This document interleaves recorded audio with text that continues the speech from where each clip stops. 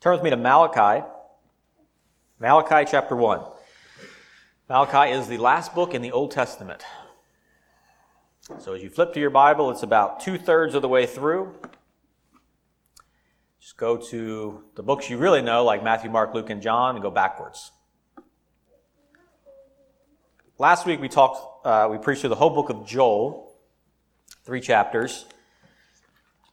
And now we're going to take about 4, 5, 6 weeks to go through Malachi. Malachi and Joel are part of a group of writings in the Bible called the Minor Prophets, which has negative connotations, but it just means short, the shorter prophets. Their books are shorter. And they are generally a group of writings in which prophets go to God's people and say, "You've sinned. God's going to judge you. Repent." They're overlooked in America because we feel we've been so blessed that we've been sort of blinded by that. And so the minor prophets, like Malachi, like Joel, for many of us, we've never heard a sermon preached except for the one about tithing. So at the end of Malachi, it talks about tithing. So we'll get to that. But there's a lot of other stuff in the book of Malachi. So we're going to break it down and look at God's word to God's people and how that applies to us. So we're going to look at Malachi chapter 1 and verse 1 through 5. Okay, so some background. Think of the story of the Bible. God creates the world. Man sins. Garden of Eden, eats the fruit. Cursed. Suffers. And then you remember Moses.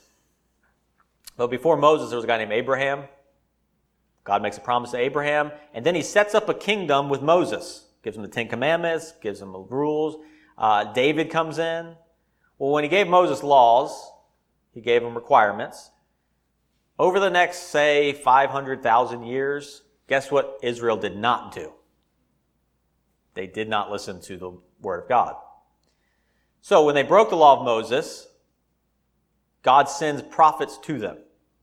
Okay, so the book of Malachi is about 1,000 years after Moses. So we think some stuff in America is old.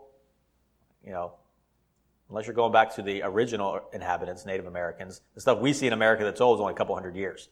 At this point, Israel's 1,000 years old.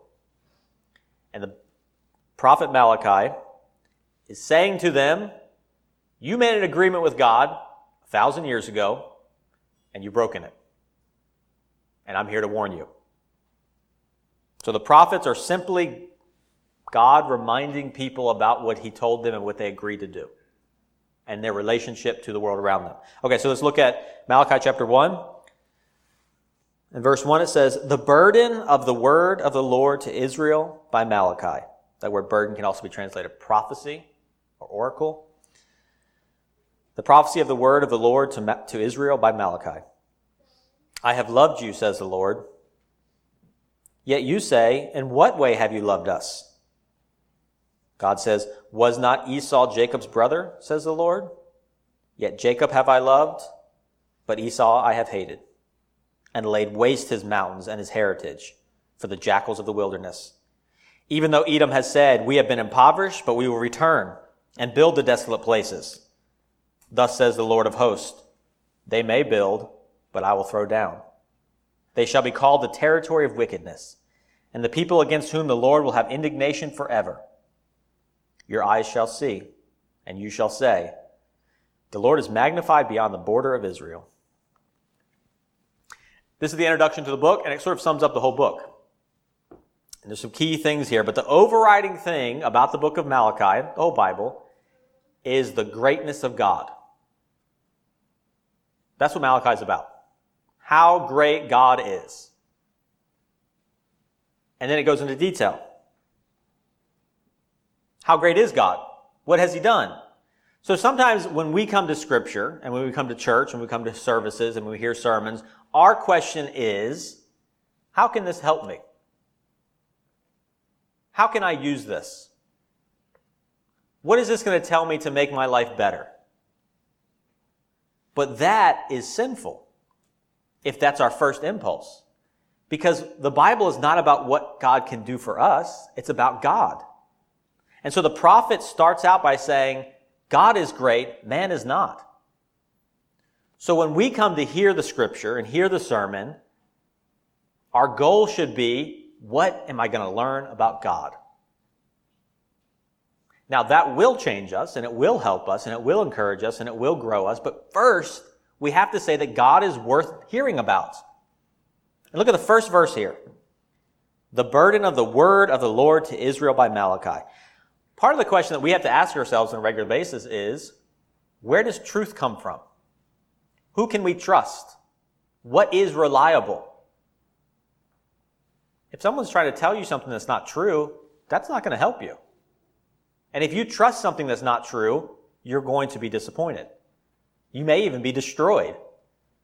Someone tells you that red lights are okay to drive through, and you follow that advice, it's disastrous. Okay, so the preacher gets up behind a pulpit, and he has this sort of air of authority, right? You're sitting there, you're sort of listening to me as if I have something important to tell you. But what if what I'm telling you is not true? You'll be deceived and led astray and eventually destroyed. So this first verse tells us exactly the source of truth. The burden, the prophecy of the word of the Lord. Why should we listen to this book of Malachi? Because it's not from Malachi. It's from God.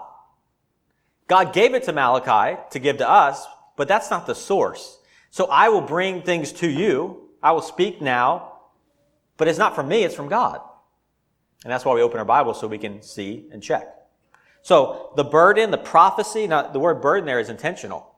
When God speaks, that's serious. That's heavy.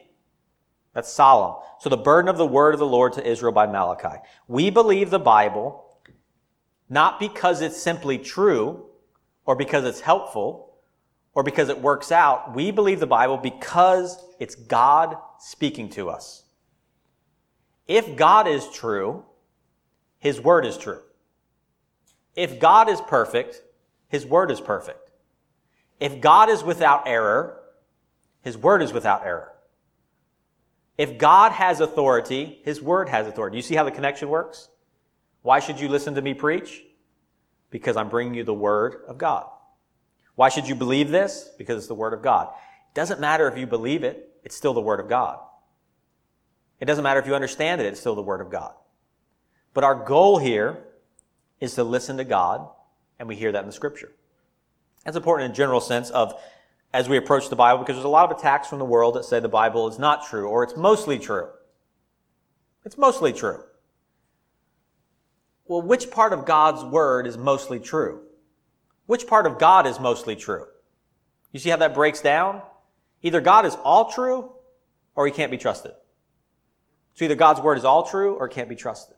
So the word of God comes to Israel by Malachi, the messenger, and it has a message.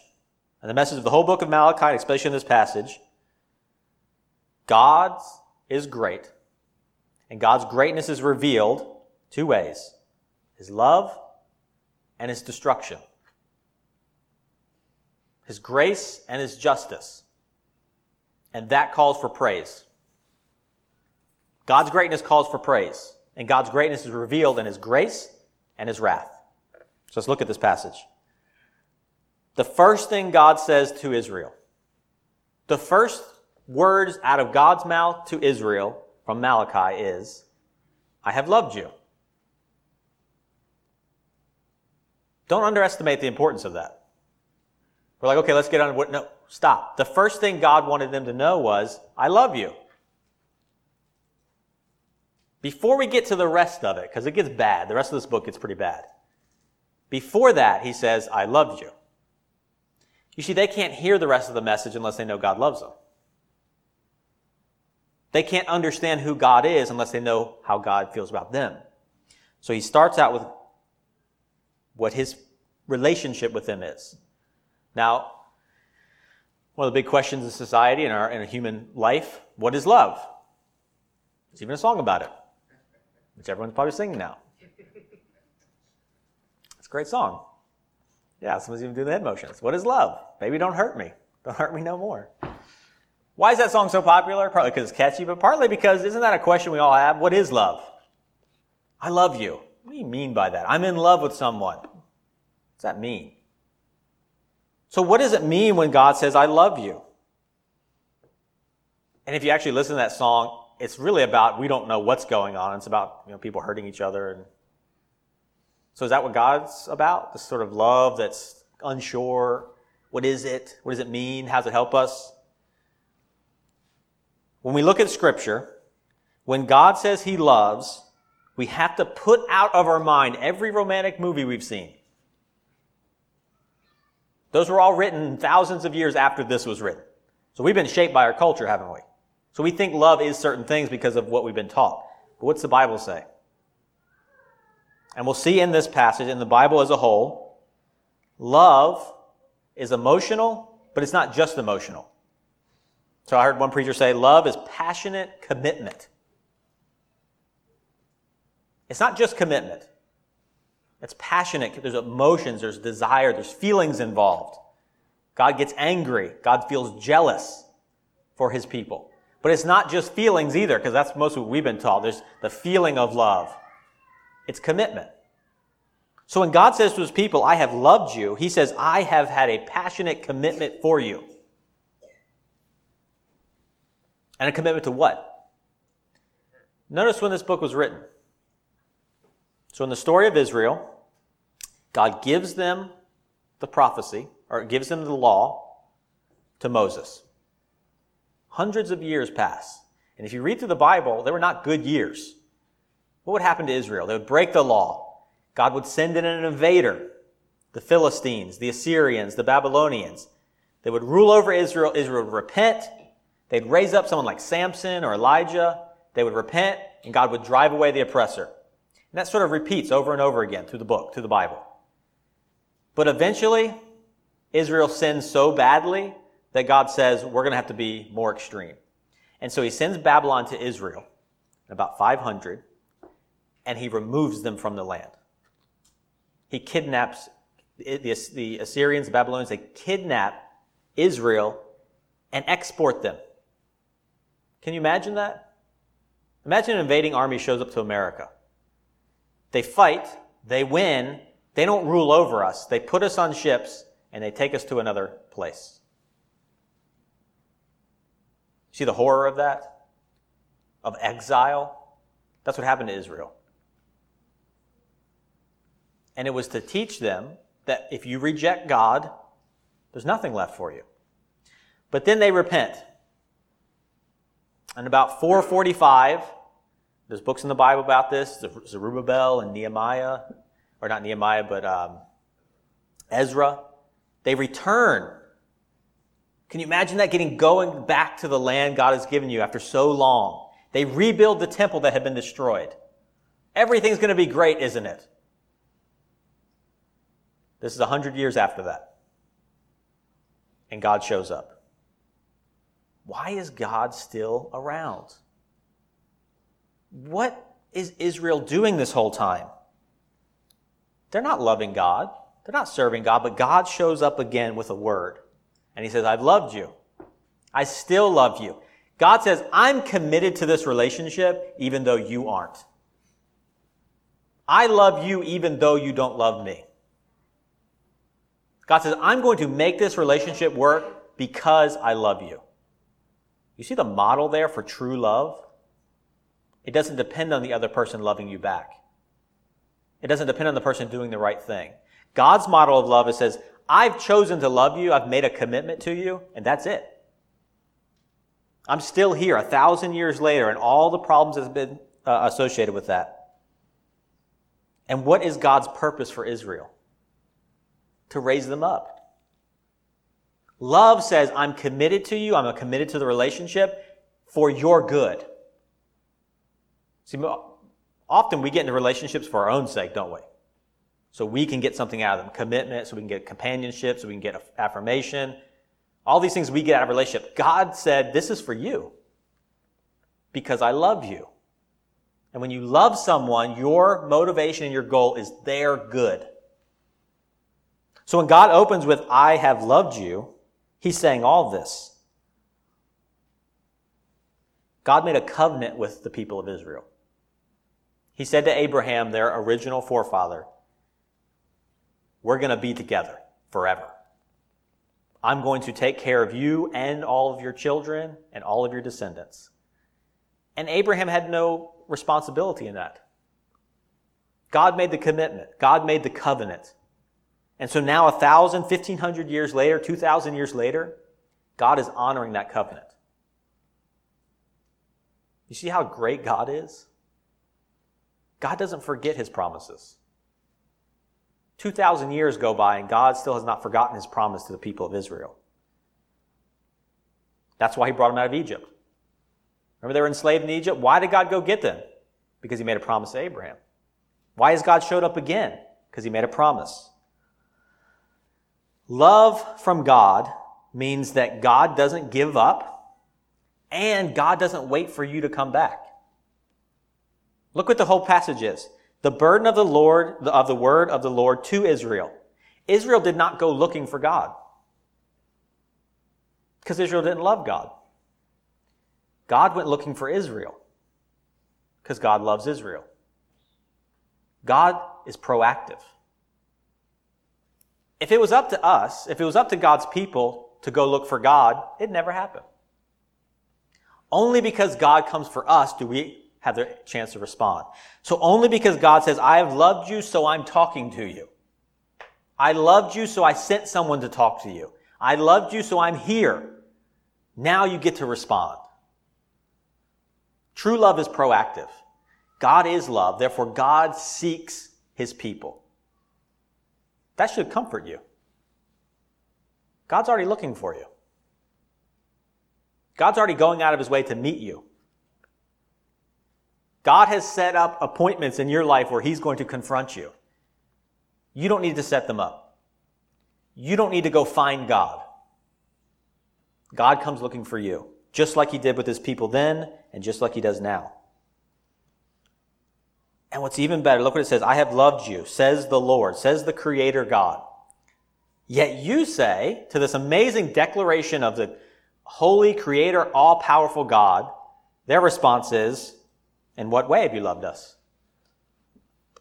Prove it. I don't see it. And so here's another thing about God's love. It's patient. God could have said, are you kidding me? It's been 1,000 years of you messing up and I'm here and you want to know how I love you? He doesn't say that, does he? He says, I still love you. God sacrifices for his relationships. Think about what God is doing here. Think about Israel. So this is 100 years after they've returned from captivity. And if you ever know anything about people who've been in captivity, 100 years after that, they don't have anything. They're small in number. They're small in wealth. Why'd God show up? What was God getting out of this relationship? What did Israel have to offer God? God says, I loved you. I'm going to go out of my way to have a relationship with you. And Israel's response was, what's the big deal? I don't see anything. They complain.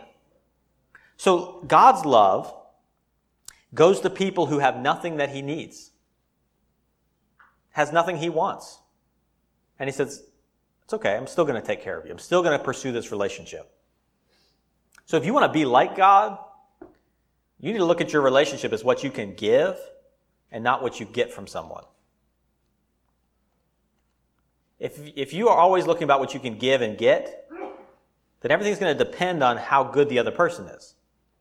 If God worked that way, he would have abandoned Israel a long time ago. And to be honest, he would have abandoned us. We've got nothing to offer God. What do we have that God needs? Does he need our money? We don't have that much of it. Does he need our efforts? We don't work that hard. Does he need our purity? We're not pure. Just like Israel. So God's love sacrifices and chooses a people for him to love, not to receive. God is great because God loves his people. But God is also great because he judges his enemies. He loves his people, but he destroys his enemies. So look what it says here. I have loved you, says the Lord, yet you say, in what way have you loved us? Where's our kingdom? Where's our money? Where's our status? Where's our prestige? Because at this time, Israel was a nobody. They were oppressed by their neighbors. They had nothing. And so they're saying, doesn't look like you love us. What have you done for us lately? And God says, let me show you how I love you. Was not Esau Jacob's brother? So going back, Abraham, God made a promise to Abraham, I'll take care of you and your descendants. Abraham's son, Isaac. Isaac's son, we had two. Twins. Equal parts of the family. Jacob and Esau. And yet God chooses to bless Jacob and not Esau. God chooses to love Jacob and judge Esau. He says, yet Jacob have I loved, but Esau I have hated. You say, well, what? God hates somebody? What's wrong with Esau? This is setting up God's relationship. God is perfect and holy and just and righteous. So when he looks at someone, he responds to what they do. If they sin, he judges them. If they're perfect, he rewards them. So he says, Jacob have I loved, but Esau have I hated. And they say, well, how have you loved us? Because Esau's descendants, Edom, we seem to be the same as them. He says, but Esau have I hated and laid waste his mountains, his heritage, for the jackals of the wilderness. Does that sound like God loving Israel? It doesn't, does it? He's saying, I love you. Look how much I love you. I destroyed Esau. I destroyed his descendants called Edom. Israel would say, well, where's my stuff? What God is saying is,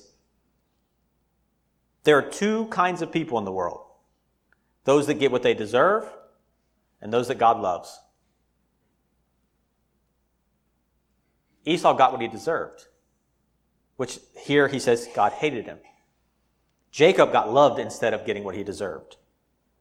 The chief evidence for God's love is what he didn't do to Jacob. That's what he's telling them. He goes, you know how much I love you? Look what I didn't do to you. Look what I did to Esau and Edom. You see how much I love you? I didn't lay waste to your land. I didn't return your sins to you like he did with Edom. And you say, well, man, that's not fair. What did Esau do? They were both born. What? It's not fair. It's grace. You see, grace doesn't work on fairness. Otherwise, you'd get what you deserved. Now, we often think we should get what we deserve. But this is what we deserve. What Esau got. Impoverished, desolate, the territory of wickedness. Now, in the historical context, what did Edom do? Edom did two things. So Edom they're neighbors. So imagine if Israel was Severn, Edom would be Glen Burnie. So we kind of miniaturized it. So if we were Israel, Edom would be Glen Burnie. So when Babylon shows up to destroy Edom, to destroy Israel, to take them captive, what do their neighbors do? They laughed. They couldn't have really helped them that much because they were small and weak too. But they didn't even provide moral support. In Psalm 137, it says, remember, O Lord, against the sons of Edom, the day of Jerusalem, who said, destroy it, to its very foundation. When Babylon showed up, Edom stood at the edge of the territory and said, do it, kill him, get him, destroy him. They didn't destroy Israel.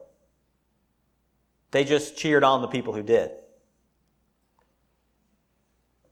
And so God says, so I'm going to destroy you. I'm going to give you exactly what you deserve. You cheered on destruction, you will be destroyed. And Obadiah, it says, for violence against your brother Jacob, shame shall cover you, and you shall be cut off forever. In the day that you stood on the other side, that's when Babylon came to destroy Israel, in the day that strangers carried captive his forces, when foreigners entered his gates and cast lots for Israel, even you were as one of them. But you should not have gazed on the day of your brother and the day of his captivity. Think about what God's judged them for, and let's apply it to ourselves. He's not saying you destroyed Israel. He said you stood by while it happened. He said the justice, the judgment on you is for watching someone else oppress my people. See, most of us are going to be like, we don't hurt people. We don't oppress people. We don't treat people badly. Great. That's good. You're not Babylon. But do you watch other people do it? Do you see it happen and let it go? Look what God does to people who see oppression and do nothing. Impoverished. I will throw down, they shall be called the territory of wickedness. If you watch oppression happen and do nothing, you are part of the territory of wickedness. That's a high standard, isn't it? Yes, what's the standard? Holiness. God himself. Apathy, in God's eyes, is part of the problem. Now, we live in a big country, don't we? And with the news media, we get to see everything that happens. And sometimes we tell ourselves, well, I can't do anything about it, so I'm just not going to do anything about it. Just like Edom would have said, we can't stop Babylon, so we're not going to. How many of us watch things happen and do nothing, say nothing, feel nothing? That's wicked. And God judges Edom for that. They could have joined Israel. You see, God could have shown grace to them if they would have repented. Be like, oh, this is not fair. Jacob gets everything and Esau has no chance. Wait, what could have Edom done in the day of captivity? They could have walked themselves over to Jerusalem and said, we're with you. What would have happened to Edom? They would have been carried away into captivity. They would have been destroyed. But then they would have been saved. You see, God is saying, Israel is my people. If you want to be loved, join with my people. Edom said no. And so we can do the same thing. We can say, it's too much work. We can see Christians, our own brothers and sisters, being oppressed and say, I'm not going to, no. And then we side with Edom. God's love is contrasted to God's fairness. Do you want God to treat you fairly, or do you want God to love you? This is the contrast. God is telling Israel, you ask how I love you. I didn't destroy you. Do you feel like God loves you right now? Sometimes you don't, do you? You say, well, God's taken things from me. I've prayed for things that I need and God has not given them to me. I'm suffering. God has not relieved it. This is for you. God is saying, but you're still here. You're still with me. I'm still speaking to you. I haven't cast you into hell. That's how much I love you. It's recalibrating what we think we deserve from God. We think God's love means gives us a bunch of stuff. But God's love means he doesn't destroy us. He preserves us. He protects us. He brings his own presence into our life. And until we're satisfied with that, we'll never have enough stuff. We'll never have enough gifts. We'll never get enough from God to be happy. Until we can see right here that we should be satisfied with the grace of life, of mercy.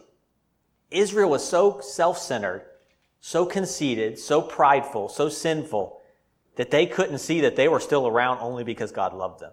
And so God sends a word to them, and he sends a word to us. God's love protects you from his justice. Without God's love, you are exposed to justice, to judgment. Do you see how it works? For us, how do we see God's love? Forgiveness. For God so loved the world. How? That he gave it a bunch of money. For God so loved us that he gave us a new house. For God so loved us that he fixed all our relationships. No. For God so loved the world that he gave his only begotten Son.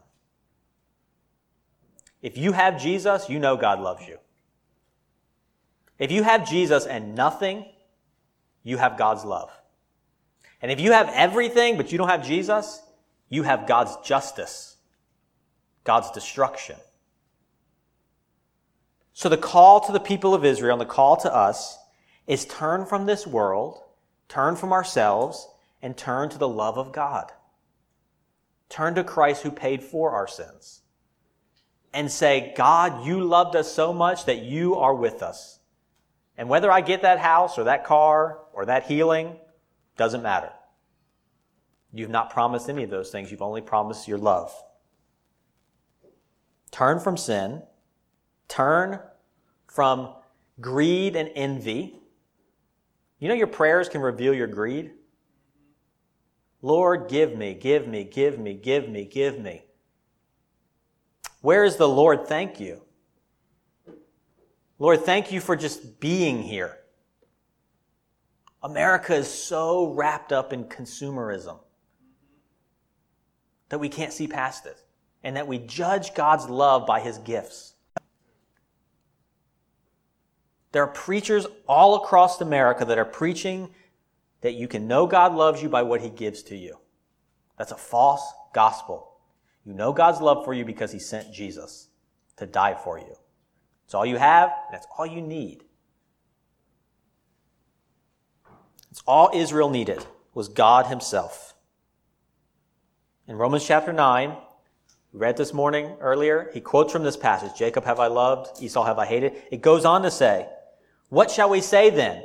The Gentiles who did not pursue righteousness have attained to righteousness, even the righteousness of faith. But Israel, pursuing the law of righteousness, has not attained to the law of righteousness. Why? Because they did not seek it by faith, but as it were, by the works of the law. Are you trying to get things from God by being good, by working hard, by trying, by caring, by not sinning? You will not get it. You will never achieve God's goodness by trying. Either God gives it to you or you don't get it. Israel is being told, and we're being told, stop trying and believe. Trust. What must I do to be saved? Believe on the name of the Lord Jesus Christ. That's it. It's so easy that we can't comprehend it, can we? Like, okay, we got that. But now, what do we do to get God's love? How many times do we have to go to church so we know God loves us? How much Bible do we have to read to get God's love? How many sins do we have to not sin to get God's love? That's all works. You can't attain God's righteousness. You can't attain God's love by works. You simply trust him and he gives it to you. But that's a word of hope. You don't have to be a good person. You don't have to be anything. You just have to receive it. We can go to bed at night and rest because it's not up to us. We can worship God with purity and with holiness and with just complete joy because it doesn't matter how we do it. It only matters that God loves us. Faith in Christ is the grounds for God's love. Without faith in Christ, you get God's judgment. And what's the point of all this? What's God's purpose in choosing these people that he didn't have to choose? See, we're so used to God choosing Israel that we think that's just the way it is. He didn't have to choose Israel. Why Israel? He says it multiple times. Why did I choose you, Israel, and not the Canaanites? Why did God choose Israel and not Egypt? Why did God choose Israel and not America? What's the reason? Nothing in us produces God's love. So why did he choose Israel? He says in his last verse, your eyes shall see, and you shall say, the Lord is magnified beyond the border of Israel. If God can do it with Israel, he can do it with anybody. God is so great. God is so great that he can take this tiny group of people and protect them for thousands of years. And even though they reject him over and over again, he still maintains his power over them. God's greatness, God's praise is the point of all this. So what's our response to this? Praise God. Magnify his greatness. If you see God's greatness, you will praise him. If you're not praising God, you don't see his greatness. In Ephesians 1, it says, "Blessed be the God and Father of our Lord Jesus Christ, who has blessed us with every spiritual blessing in heavenly places in Christ, just as he chose us in him before the foundation of the world." See there the election? Before we did anything, not dependent on us. That we should be holy and without blame before him in love, having predestined us to adoption as sons by Jesus Christ to himself, according to the good pleasure of his will, to the praise of the glory of his grace, by which he made us accepted in the beloved. See that the love of God? Why? To the praise of the glory of his grace. You were saved so that you could tell God how great he is. You were saved so that you could tell other people how great God is. That's why you have been saved, to glorify and praise God. And God says, I'm going to give you so many things that you will never lack for praise. When our praise falls down, when our praise goes away, it's because we are not looking at what God has already done. We're not looking at reality. Look what he says here. Your eyes shall see. You're just going to open your eyes. You're going to say, there it is. There's the real world. He's calling us to do the same. You know why you're unhappy? Because you've created an illusion of what you deserve and what you think you should have, and it's not working out. God is saying to you, open your eyes. Look at what I did for you in Christ. Just look at it. Just look at Jesus dying on the cross for your sins. And if you look, you shall say, the Lord is magnified beyond the borders of Israel. If you see Christ, you will praise him, or you'll be destroyed. See the option? You're either on God's side or you're not. And all of that has been done through Christ. So what our call is, just like it was to Israel, turn away from yourself. Turn away from all that you think you should have and all that you don't have, and perhaps all that you have. Turn to God. Let go of this world and turn to God. And God, in his grace and love, he will accept you based on what Christ has done. I'll conclude with this prayer from Howard Thurman, a famous civil rights leader of the last century. A prayer of repentance, of praise, one that if we pray this, we'll have answered God's call. My ego is like a fortress. I have built its walls stone by stone to hold out the invasion of the love of God. But I have stayed here long enough. There is light over the barriers, oh my God. The darkness of my house forgive and overtake my soul. I relax the barriers. I abandon all that I think I am, all that I hope to be, all that I believe I possess. I let go of the past. I withdraw my grasping hand from the future. In the great silence of this moment, I alertly rest my soul. As the seagull lays in the wind current, so I lay myself into the Spirit of God. My dearest human relationships, my most precious dreams, I surrender to his care. All that I have called my own, I give back. All my favorite things which I would withhold in my storehouse, I let go. I give myself unto thee, O my God. Amen. Let's pray.